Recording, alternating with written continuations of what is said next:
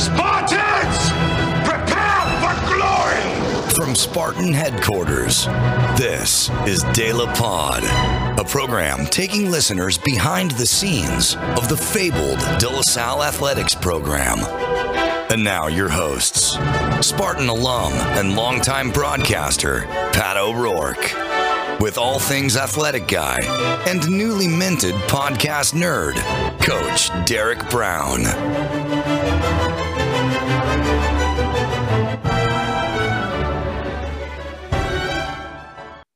All right, let's get to our sponsors. Thanks so much to our sponsors for helping making these podcasts possible. And that includes the 7-Up Dr. Pepper Snapple Group. 7-Up, hurry up, grab an ice cold 7-Up and drink up to enjoy the crisp, uplifting lemon lime flavor. Turn it up, dance up, and soak up this season with music, friends, and the refreshing taste of 7-Up. What are you waiting for? Live it up with 7-Up.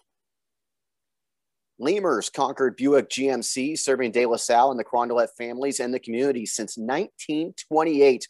Lemurs is proud to be the official GMC truck supplier for the Spartans. Whether you're looking to purchase a new or used car or need auto service, they invite you to experience their family-owned, fifth-generation, state-of-the-art facility and award-winning hospitality in Concord. Lemurs is the Bay Area's oldest franchise General Motors dealership and part of the proud Spartan family.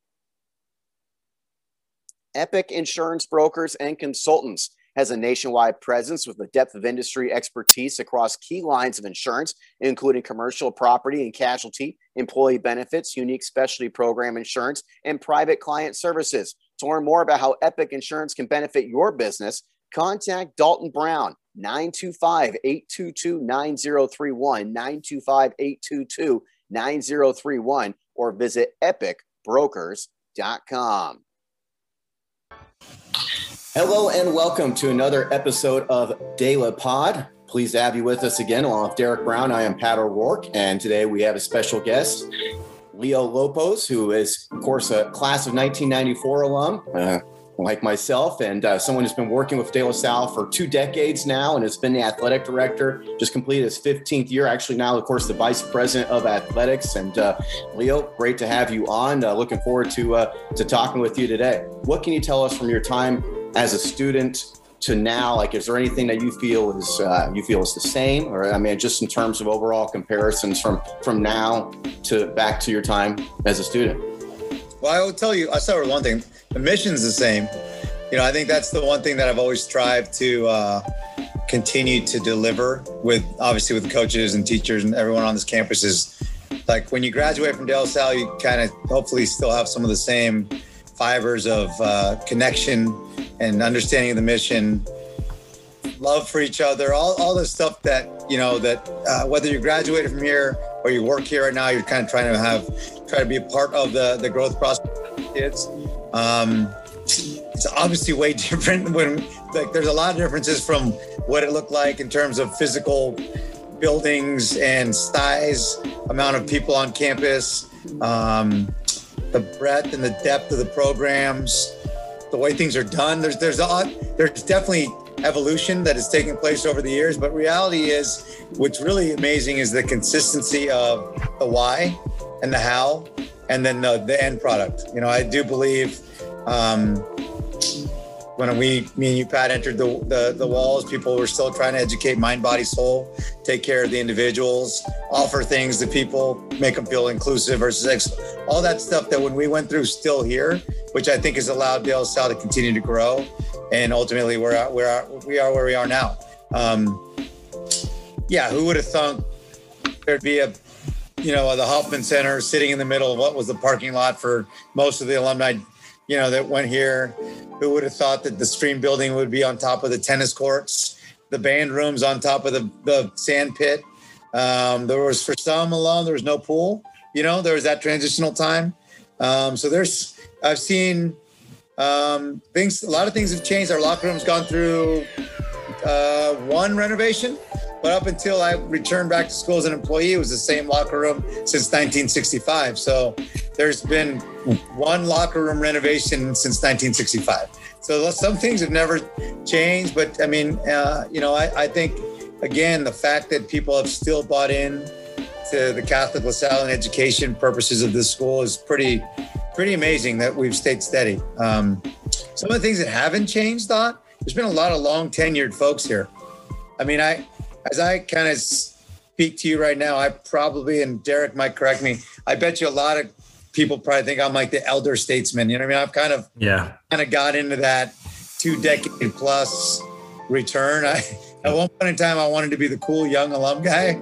You know what I mean? And I guess I can't be that dude anymore. That's for sure. Yeah.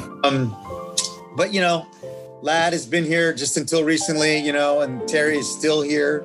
There's a lot of faculty and staff and coaches that have, at least within the last 3 to 5 years, it just stopped. Guthrie, Hirsch, Pelster was my AP English teacher. So it's like there's still some crazy connections and consistencies that I think have maintained to keep De La Salle who De La Salle is. Yeah, it's kind of neat in that aspect for sure. If we could just stay in that lane, maybe you can talk about, I know you just threw a few of the names out who maybe a couple of them might come back in your next reply, but going back to the time when you're a student here, De La Salle folks that maybe had the most impact on you back then, and maybe some of those same figures still impact your life today. Is there any sort of that connection that you can kind of bring forward for us? Yeah, the first one would be Tam, our dean. I happened to, I don't know, I think I was a TA or something. That's one thing that changed. You can't be a TA anymore and get in high school. You got to take real classes all the time. But I was definitely a TA for Tam, and I learned a lot about, being with a dean for 45 minutes every day. Yeah. And just watching all the craziness. It was interesting because that was, as I look back, he's obviously teacher, coach, dean. He was a lot of different things over the years. Mm-hmm. But he was just always understood how to work with kids. And he always and all kinds of everyone from Concord to Danville to San Francisco to Oakland, different ethnicities. Yep. He himself was from San Francisco, taught and lived in Pittsburgh to start. And, I just learned some things that I probably influenced by him a ton.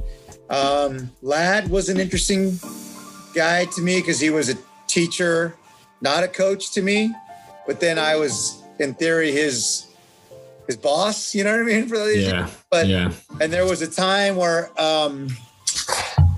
he definitely influenced me to stay here. And when I came back, I was definitely in the, hey, you know what? I'm going to work here for a couple of years. Sounds like a good little gig. A couple, right out of college.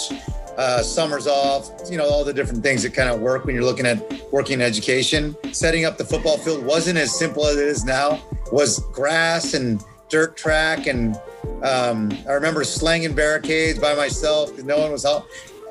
Edson was my boss and wasn't organized enough to tell me how to get manpower out there.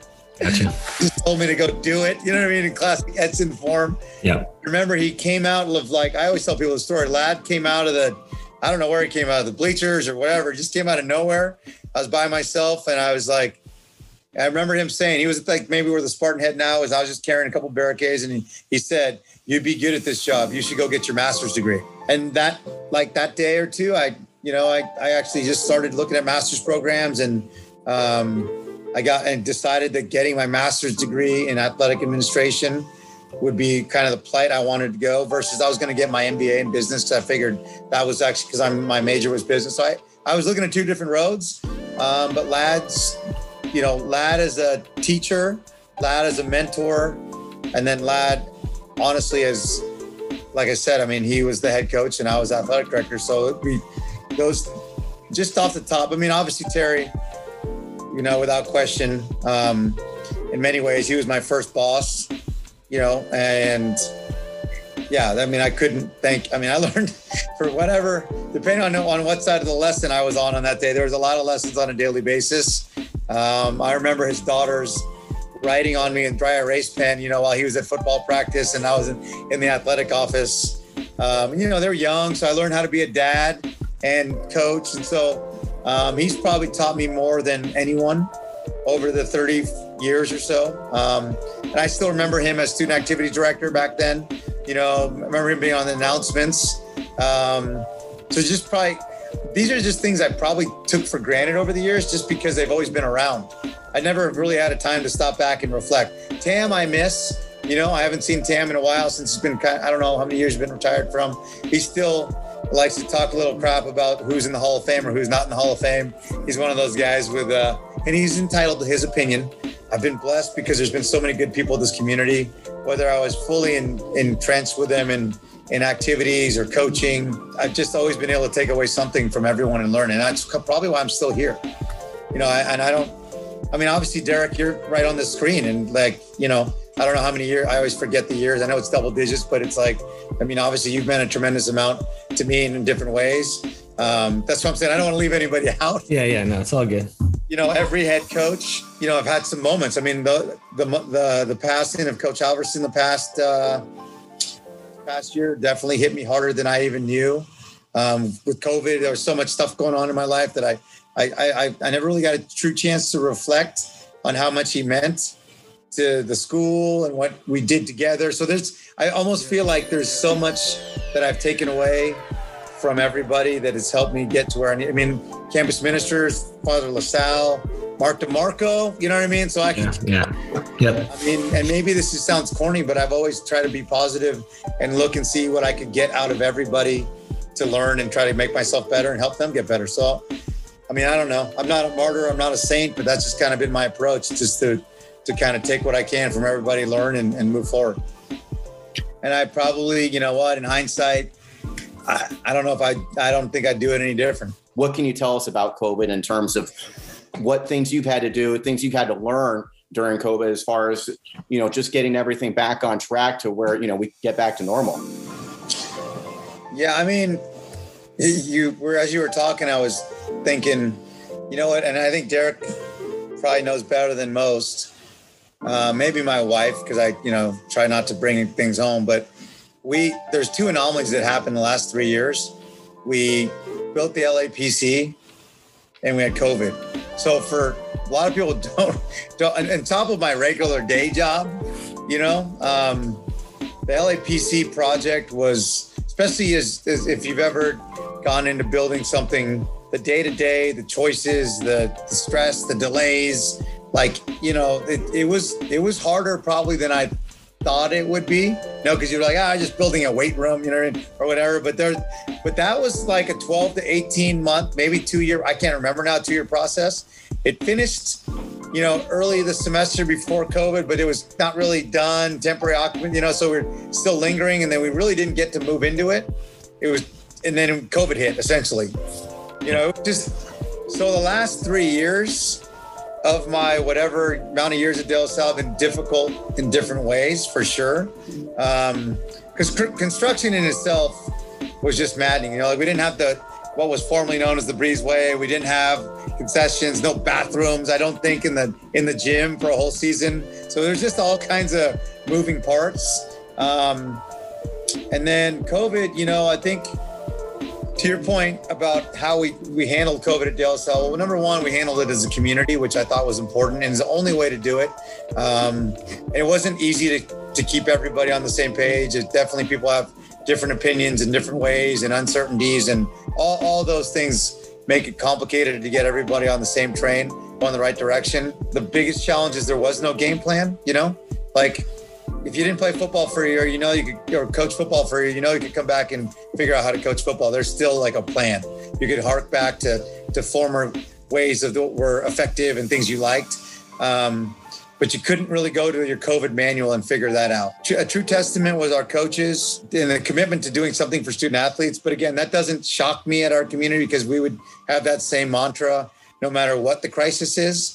Obviously, this one was at a global pandemic scale. It's the first one in 100 years or more. So was there people that had to take the lead? Of course, it's the way it should go. But even people followed when they need to follow. Parents, student athletes, everyone adjusted as needed. It was between smoke, too hot, COVID, fake outbreaks, government news, whatever it might have been. It was literally working hour to hour. And then the home stretch of delivering a COVID competitive sports season, you take 12 months and then you combine it into 5 months. You might have been planning for a while, but you really never knew what plan was going to work. And once you went to whatever plan that was the go button, it was never perfect. You still had COVID. So I don't know how much it drained me just yet right now, because I didn't really get a chance. And I think Derek can speak as the soccer coach. Is essentially when the school year ended, I've just been in game planning mode because 21-22 is right upon us. We did the Hall of Fame this past weekend. We pretty much planned that, on a whim. We knew we were going to have people on campus. So we did everything we could do De La Salle that would probably take 12 months and did it in like 3.5 months, 5 months, whatever it is. And then to top it off, like, hurry up, get back on the train. We got to get ready for next year. Because for me, I think everybody wants to get back to normalcy and get back to doing what we do at De La Salle. And that's way more work than we probably acknowledge for ourselves on a regular basis. But I know we have a level and a standard of expectations to the commitment of the student athletes that are here today and the past and the tradition and all our alum. Like, it goes back to what I think I said earlier, is I don't want to let anyone down. Yeah. So that's just kind of where we're at. So now I'm tired. I got to get off this podcast and get back to work. Yeah, I think just a quick shout out to Kent and Doug, our trainers. Always, those guys went through it, especially Kent. I know dealing with everything COVID related, COVID task force. I think here, obviously, all those folks put in a lot of time to make big decisions, and obviously the teachers and everyone else involved who had to come back and host our students that were eager to be here. If I can kind of stay in this topic, one of the neat things I observed and kind of took part of here and there, but that I was most impressed with was your efforts during the pandemic to work together with other schools, other private schools. I know you've already kind of taken that on a national level with the Catholic National Athletic Directors Association, but for those who probably don't know, had weekly calls with other private school ADs in the state. It was open to all. So maybe you can talk a little bit about that relationship and why you think that's important. And I think I'll just start off with specifically Catholic schools is where my focus has been. I'm not opposed to public schools, charter schools, Christian schools, boarding schools, fifth year schools. I think there's a uniqueness to every entity, and the one thing I found when I wouldn't say I'm not where I was when I was 30, constantly going to conferences, talking, learning, trying to figure out what's what, trying to be the best athletic administrator I could, including going a lot of informational meetings to Division I schools and calls. I just wanted to be a sponge and get everything I needed to know how to be the best I could be and take it back to De La Salle. The one thing that was consistent in my early on professional career is Catholic schools are just different. You know what I mean? And mission driven Catholic church, sorts of students, all the above. We weren't better or worse. And I found that when I wanted my biggest takeaways in professional growth was from like-minded, same situation folks, which was other Catholic schools. So I kind of, without getting into the competitive equity stuff, right? And all those the differences, because to that end, Robert Louis Stevens, I'm just using an example, they're a private school, Athenian's a private school, but it's still not the same as a Catholic school, right? We're a based education. St. Joe's is way closer to us in terms of similar ways in functioning and student body and community than Head Royce. Head Royce is sending kids to Stanford all day long. There's nothing wrong with Head Royce, but we have to take a mandatory religious studies classes, every year here. So and so I just got to thinking one day that I always felt more comfortable, and I felt like I got more productive conversations about professional engagement and mixers with other Catholic schools. So one year I basically called 100 Catholic schools in California. We got together in Lodi. I just said, we're just going to go on a retreat and talk about everything from how are you implementing faith in your athletic programs, how are you working with coaches, fundraising, whatever, you name it, whatever topics. And we met in Lodi Wine and Roses. It's actually a great place if you ever want to check it out. It's a nice quaint retreat house. And there was like 25 people showed up, and that I was shocked. I figured maybe 5, 10.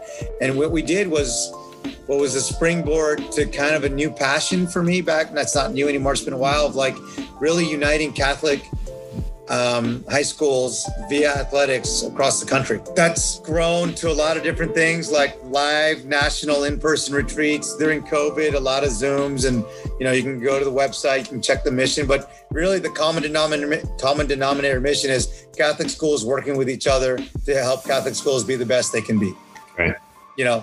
And so it sounds corny, but that's really what it is. And I think it's going to grow.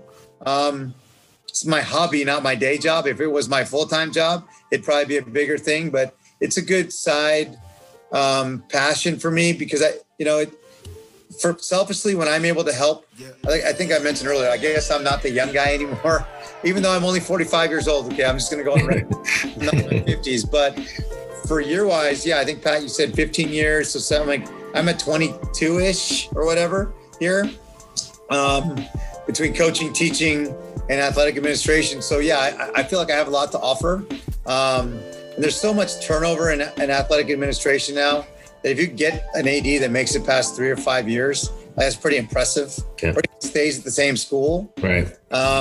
So I think that's why, by affiliation, by mission, affiliation by Catholicism, affiliation by like schools, we were able to share different ideas and help each other out. And ultimately, I think that's what it's about. How can you make others better in the world? So I think it might be, for lack of a better word, my calling that I never knew was going to be there a long time ago. Yeah, I mean, our topics range from everything from how do you create a Hall of Fame to how you're dealing with disgruntled parents. So I think it's, and really a lot of it's like you can have those conversations with a multi-dimensional sort of schools, but you can't have like the Catholic slant per se. You know what I mean? Like, how do you integrate faith within your teams is not really something you're going to do at a national all schools kind of deal. And it's not that they wouldn't think that way. It's just you can do certain different, like we could talk about what's your best structure for team masses or team prayer service. How are you evaluating coaches? Do you take that into consideration? All Catholic slants, which is a little bit more direct, and which is why people, again, by affiliation, they love to be a part of it. I think we'll be doing different things down the road, but it's just, we were on a high before COVID, but then everything, like everybody else, had to adjust and adapt to, okay, how are we going to do this now? So we have our first live event on schedule in Oakland in late January. So hope we can bring 50 schools across the country into a room to break bread and continue to get better. You mentioned mingling. As far as that's something I've been impressed with. I wish I was better at that, as good as you are in terms of like I can do a game and I can see you come into a gym and you'll be talking to someone else. Again, Derek will tell you, I've probably evolved to getting towards the older guy nowadays. I mean, 3 kids will take it out of you a little bit, but here's what I used to do. When I first got here, I asked a lot of different people that were off campus, like, how, think what are the things you could do? And so some of the stuff I used to always do is I still do it. I connect with someone internally De La Salle every day, externally De La Salle every day, and a friend every day, just via text or call. Like I can do it by attrition of my job. I used to be pretty directed back in the day, even to the point where I was a LinkedIn guy all the time. You know what I mean? I think it's important that you continue to build those relationships internally, but I think even more important externally, to your point, Pat, for my job. So between officials, fundraising, referees, commissioners, other coaches, whatever, it's just important. I think it's imperative to maintain that communication. I'm not saying I got to go talk to somebody for 2 hours, but especially a place like De La Salle, I think it's important to continue to keep the message out there. It's important to get feedback. It's important to just check in and say hi to your friends. You know what I mean? So I think that has always been kind of my mantra. But I think when you're younger and in your first professional stages, it's imperative. You got to just go out there and just ask people how they're doing. You know what I mean? And you never know when you're going to need something or someone. But like my friends kind of have like a running like around here, they're always like, Leo's got a guy for everything. It's like, yeah, maybe. It's like, you gotta have a guy for something, right? I'm not going to build a fence necessarily, but I got to find someone that can build a fence, and I got to have a relationship. So relationships, I think, are a bigger component to success in my position than people think. And I don't know if I'm good at it or bad at it. I mean, it sounds like you think I am, because I don't really pay attention to it like that. But I do think even if people don't like me, at least I know where they stand. You know what I mean? So at least I can strategically move through the world and make some decisions with an understanding, but I also think you got to go out of your way. And I would say this too. I think the one constant is I still, like, my new office is in the LAPC weight room, and I enjoy being able to open up my door and talk to 4 or 5 kids for a couple minutes. And I think that's important too. So like I would actually say building my own network within the De La Salle community with the student athletes is also important. I don't want to be the guy behind a desk that nobody knows. Yeah, so I'll take a moment to say thank you for doing all that, because it allows me to be my introverted self and kind of stay in the shadows. So it's a pretty solid. I wouldn't consider you an introvert, and I wouldn't consider myself an extrovert. But okay, yeah. No, in certain avenues, I think it's a nice balance there. Yeah, I definitely can host a party, Pat. I definitely can, I definitely can like roll up on somebody and say what's up. Yeah. And if I have to go to dinner, I'll go to dinner. You know what I mean? Even though I don't want to, I'll just say I'll get a cup of coffee at any point in time. Right. My wife doesn't like that theory about me, but I'll do it. Yeah, and actually, professionally, you told me that about checking in with folks. Maybe the first year I started working with you, and I don't have as many contacts or friends as you do, so I do once a week. But I'll try to get to once a day, at some point in life. But yeah, I walk definitely walk your dog, took that to heart. Make a call. Yeah, walk your dog, make a call. It's good stuff, and it definitely pays off for a lot of reasons. But before we get to some fun stuff, we're curious to hear your thoughts, and maybe coming off a COVID year. I guess technically we're still in some COVID guidelines, but high school athletics in general, where are we at? Are we doing well? Are we looking good? And from your perspective, are there things that are worrisome about high school athletic scene? Maybe if there's anything that you thought about or have been, wanting to talk about. Yeah, I can give a quick hitter. Could we just do a De La Pod segment 2 maybe one day on this one? Sure, yeah, definitely. I have the club high school conversation is definitely in the mix. Where will that go? COVID revealed some things that I knew. I think we all knew, and COVID revealed some things we didn't know. So when we return to normalcy, I'll be curious to see what people liked or didn't like that was delivered last year. I could see some people in some sports, club will be the predominant. I could see high school taking a front seat, like the club football world kind of came to for the first time ever. I don't know if that will ever happen again. We'll see. So club soccer, I'll just use for example. Maybe people are going to, I know a lot of kids didn't play high school soccer this year just because it's the timing and the overlap of seasons. Even playing club and high school at the same time was kind of a thing this year because they let people do it. And maybe that's something that will change, Someone, I was interviewing a coach yesterday, just going to come on as assistant. And I said, there's coaches, right? And I define a coach as someone who educates and is concerned mind, body, soul. There's trainers, skill set guys and women. Like, I'm going to teach you how to shoot a jump shot. I'm going to teach you how to swim. You come in at 1:00, you leave at 1:30, and then I bring the next person. I'm a trainer. Mm-hmm. And then there's like coaches that can train, right? And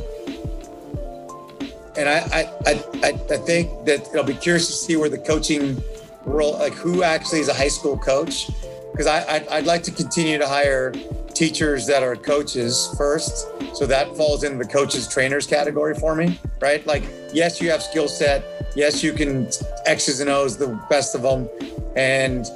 But at the same time, you understand the purpose of what a true coach is. Definitely. You know what I mean? You're not going to just show up at 9:59, balls are out, you're out at 10:30. I mean, it's like and I know Derek, you know this, it's like when I'm asking you the question of how did you implement academics in the athletic, in your sport? Did you implement faith?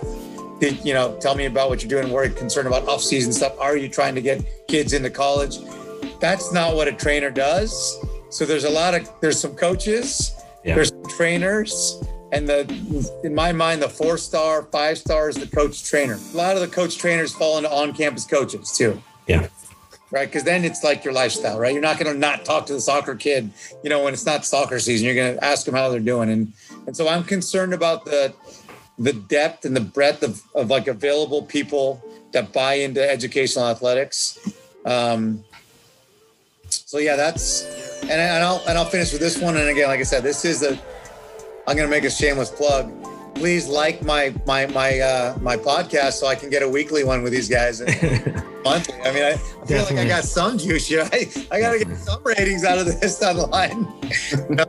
But I think the have and have not conversation, some people call it the private public conversation. Some school districts did great, during COVID, public or private.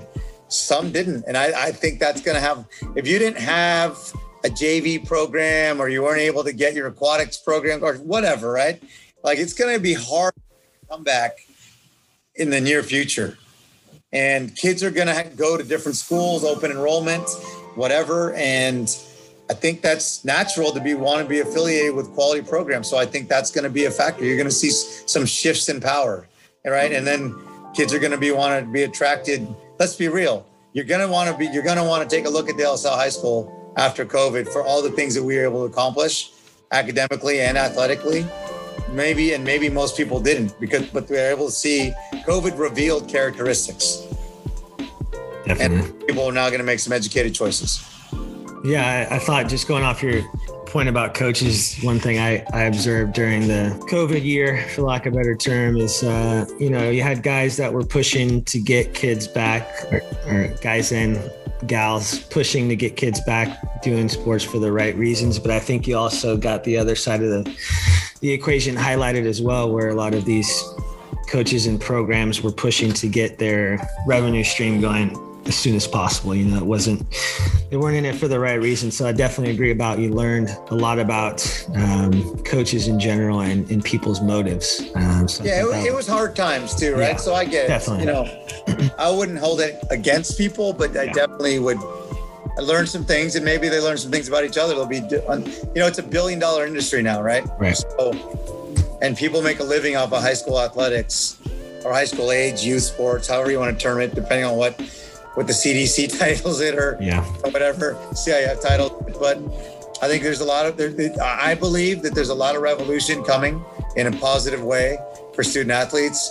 I'm curious to see which people will take what roads in the next few years. Yeah, it remains to be seen. A lot to see what's ahead. I mean, you mentioned as far as the hiring coaches and coach and a trainer, I give a little insight in terms of, what you're looking for when you're hiring a head coach. Can you give us any more detail in terms of that process? Because, obviously we expect, some success at De La Salle, but it's still pretty impressive. I mean, when you look at the list of coaches and the success they have, I mean, of course, Derek, but you've had to, football, I'm sure it's been pretty easy as far as the hiring head coach aspect in your career. But in terms, you've hired really good coaches. And I guess I'm just curious as far as, again, what goes into that process and what you're looking for. I mean, I think Derek will tell you, first of all, it's never easy. I think people think it's easy to hire coaches. Some situations are simpler than others, right? Like you mentioned football. Yes, Coach Latterser and I had a conversation. He told me Coach Allenbaugh should be the next head coach. I didn't disagree with him, right? That wasn't necessarily a complicated conversation, but there's a unique situation for every hire, for every sport, and in every circumstance. And so you got to adjust to that. But common denominators, looking for coaches that believe in the De La Salle mission, mind, body, soul, at least want to believe in it and want to get to know it and want to work with it. Number two, obviously teachers first, coaches second, show an understanding and care for the student athlete versus just the sport. You got to be good at your craft. There are a lot of bad coaches out there. I would say, I don't mean to be a jerk to anybody, but my opinion is I'd be generous with a 7 out of 10 good head coaches. So if you gave me 10 schools, I'm probably only looking at 3 or 4. I mean, I think I always pay attention. You mentioned me talking to other coaches. I like, I'm always paying attention to what other schools coaches are doing and how they're acting, and obviously ourselves. So I kind of have in my mind, like, who do I want to represent our kids at all times? Like, one thing I learned a long time ago is you got to win the press conference, you got to win the presser, you got to win the presser. It helps to have like X, Y, and Z traits, right? So you can immediately have, I don't want to use the word wow factor, but at least credibility when you present that next coach to the student athletes. You got to have some key points to get people to buy in. And to your point, De La Salle is not exactly like other programs. You're not exactly replacing a schlep. You know what I mean? You're usually coming into something where you're like, all right, our goal is state championship. You know what I mean? Like, it's not like you can't really go in there saying, let's have fun, which you will, but it's like the kids' expectations are already at another level. But your predecessor has already established X, Y, and Z. You can obviously have the autonomy to zig it and zag it a little bit and change the logo, whatever. But at the same time, there's tradition here. It's hard to erase. You're not just going to blank out the basketball tradition if you're Coach Arginal and just say, this is my way and nothing else matters in the past. So there's a real delicate balance on hiring. And I can tell you that I think a lot of people are afraid to put their name in the hat for working at De La Salle. When I speak sometimes, people ask about the secret to the success of De La Salle. And I usually say, well, one of the keys is our definition of work ethic is definitely different than yours. Like, I can speak for this for myself.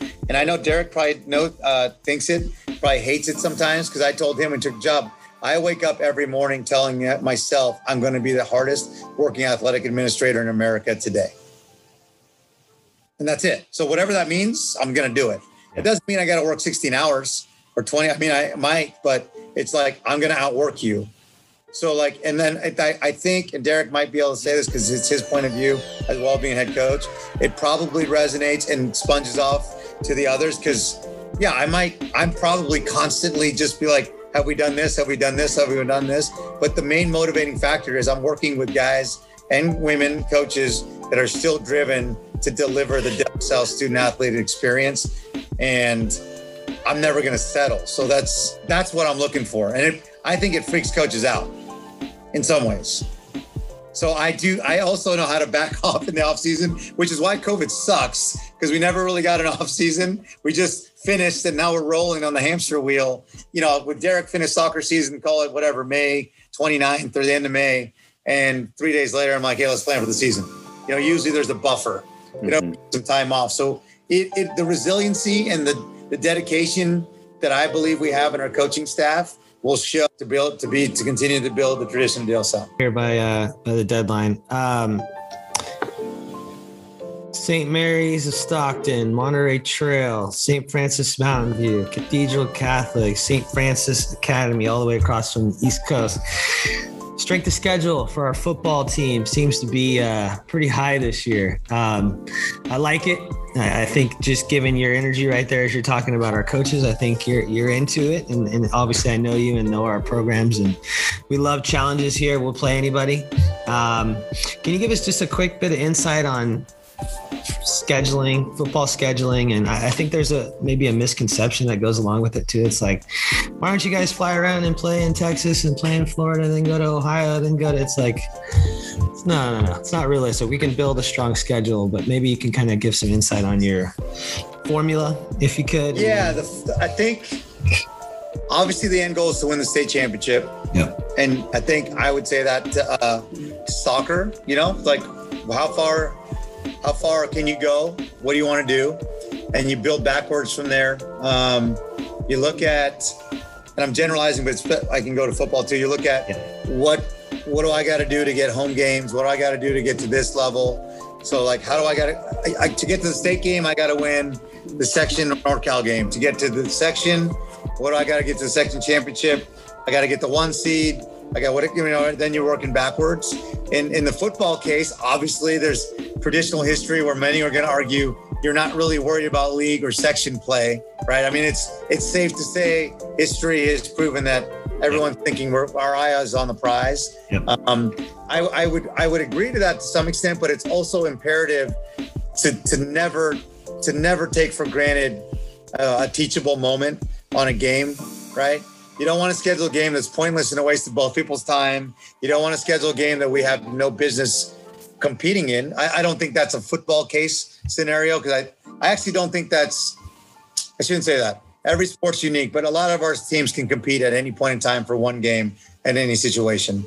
I like for a lot of student athlete reasons, high level competition at home. You know, I don't like necessarily driving 2 hours to Folsom, driving 2 hours back. But from a football standpoint, I don't know if we can go backwards. I mean, our kids want a challenge. They work really, really hard, as the world knows. You can watch the movie or read the book or live it, you know. If you're going to put the time in, our coaches want a challenge. Nobody really wants to coach a game and have the victory determined 6 months ago. You know, I think for football specifically, a combination of where we're at in our program, our short-term and long-term goals of the season, you know, everything from win these non-league games, win these league games, win the section championship. Technically, we don't qualify for NorCal because we go to the Open in the past. Win the NorCal championship, win the state championship. They're all intertwined. And truthfully, in football, I think we all know that competitive equity is not there. There's probably like 5 to 10 programs in Northern California that all match up, you know, maybe more depending on what year it is. And obviously Southern California has a segment. And then there's this like elite level of teams in general. You know, even us playing the number 4 ranked NorCal team, I think history has shown, and Pat has called enough games last decade, that still is not necessarily even considered a good matchup. So there's a good example. Like, you never really know if you have a good strength of schedule. It is probably it's a great game, but we still might win the game, you know, what some would consider handily. So and honestly, convincing people to play us is never been easy locally. And I don't think Coach Allenbaugh and the troops are thinking about that's going to change locally anytime soon. There's some great opponents. St. Francis will play hard. Folsom will play hard in NorCal for sure. St. Mary's will play hard. We only beat them by a touchdown, in the COVID year. Yes. I actually think to that point, yeah, we got to work. I mean, it's quite simply, we might not be in the Open game if we drop a couple games in the regular season. But I also know that the only way to get to the state championship level and win that game is to play that way. We're about to wrap up here, and you mentioned 3 kids. You've got Madeline heading across the street to Carondelet in the fall. What's that going to be like? Is that a big change from? Of course, I know they've been Christ the King, but for having your daughter just across the street. Yeah, I would just say it's obviously comes quick, like most parents will tell you, or anybody will tell you. Life goes fast. I mean, I know it's something that they, she's always my kids have always looked forward to going to school here, at De La Salle or Carondelet. And so I'm obviously happy and proud for her. She's something she's taken some pride in, and I know she's excited. As a dad, obviously with the 2 daughters, so Charlotte's next. She's in 7th grade, and Bennett's in 5th grade. So it's it's going to be different. I'm going to have to learn to kind of to maintain the dad-daughter moments, and there's going to be the De La Salle employee moments. I'm going through the athletic process just as a dad, submitting physical forms on that side and making sure she doesn't miss open gym for volleyball or whatever she wants to do. So it's an interesting experience. I think it's going to be humbling. I'm excited. It's a different chapter. I was telling her the other day, I'm like, your friends can come over anytime. And I'm like, yeah, they're not going to come over when I'm there. It's going to be, she's going to be odd. Right now we've kind of said 11:33 is 11:33 and 11:30 is 11:30. So we'll figure out. I joke around. I'm like, hey, I'm just going to bring you lunch every day. Is that cool? And like sit in the quad, and you get that sour faced look back, and so we'll figure out our way. It'll be even more unique when there's two of my kids over there at the same time. Hopefully. I don't want them to get a grade because of me. I don't want them to make a team because of me. I don't want them to not do something because of me. I just want them to be themselves, and I just want to my wife and I just want to provide whatever opportunity and support we can. And yeah, maybe I don't even know what that means. I trust Carondelet for sure, but I do know the teenage years are going to be complicated, right? And I actually was joking with Derek the other day at dinner. I have a suspicion there's going to be more people watching my daughter than me. I've already admitted I'm not going to go to a dance, so I'm not going to, but I have a pretty sure someone's going to text me at the dance saying Madeline was dancing, or not dancing or whatever the case might be. And so we'll have to feel that path out. Derek knows, because we have a lot of coaches that have kids or cousins or neighbors. It's always extra stressful when somebody's involved, right? So I'm going to try to decrease that stress on both sides. I'm not even sure who's driving Madeline to school on a regular basis. Is she going to go in the car with me, or is she going to just, I joke around with her and go, you can ride your bike. She's going to be like, no, I'm not. You know what I mean?